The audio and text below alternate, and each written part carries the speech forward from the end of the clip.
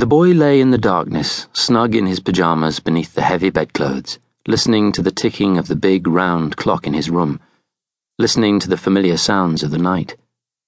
The drone of a passing ship on the busy, inky water of the East River close by, the clatter of a train high overhead, the creaking of bed springs through the thin wall to his parents' bedroom, moans from his parents, his mother crying out, his father's loud grunt, the gentle patter of rain on the roof above him. The night had its own sounds, its own music. The tinkle of breaking glass was not part of it. He froze.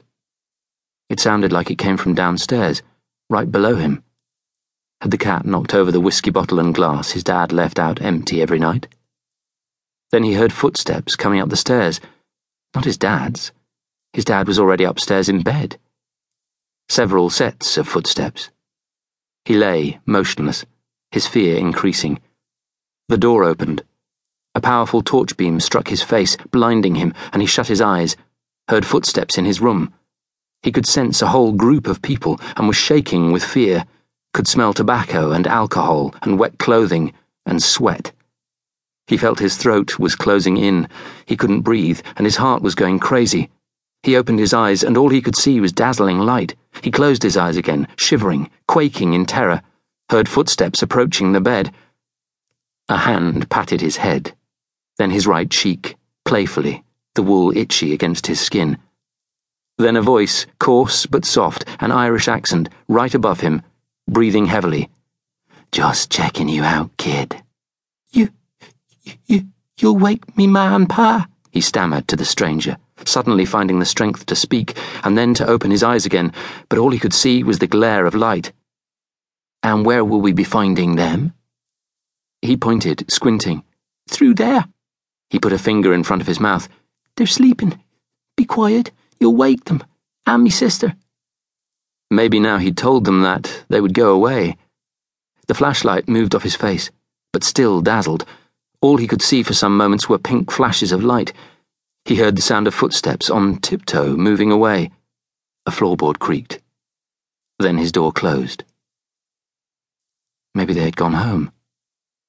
People often came into this house at all hours of the night, drinking, smoking, shouting, laughing, arguing.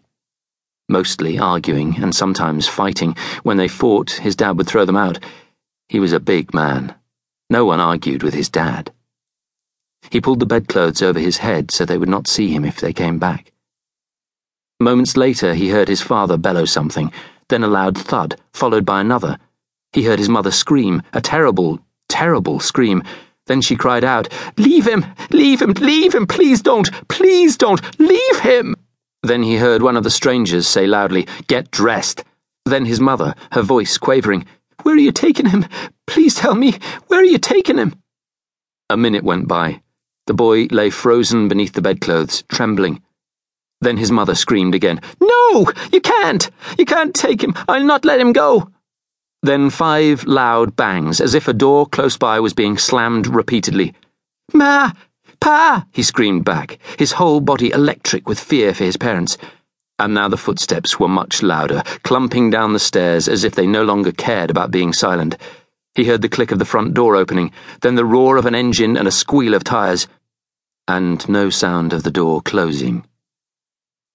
Just the echo in his mind of the terrible sound of his mother's screams. Then the silence that followed. It was the silence that echoed the loudest.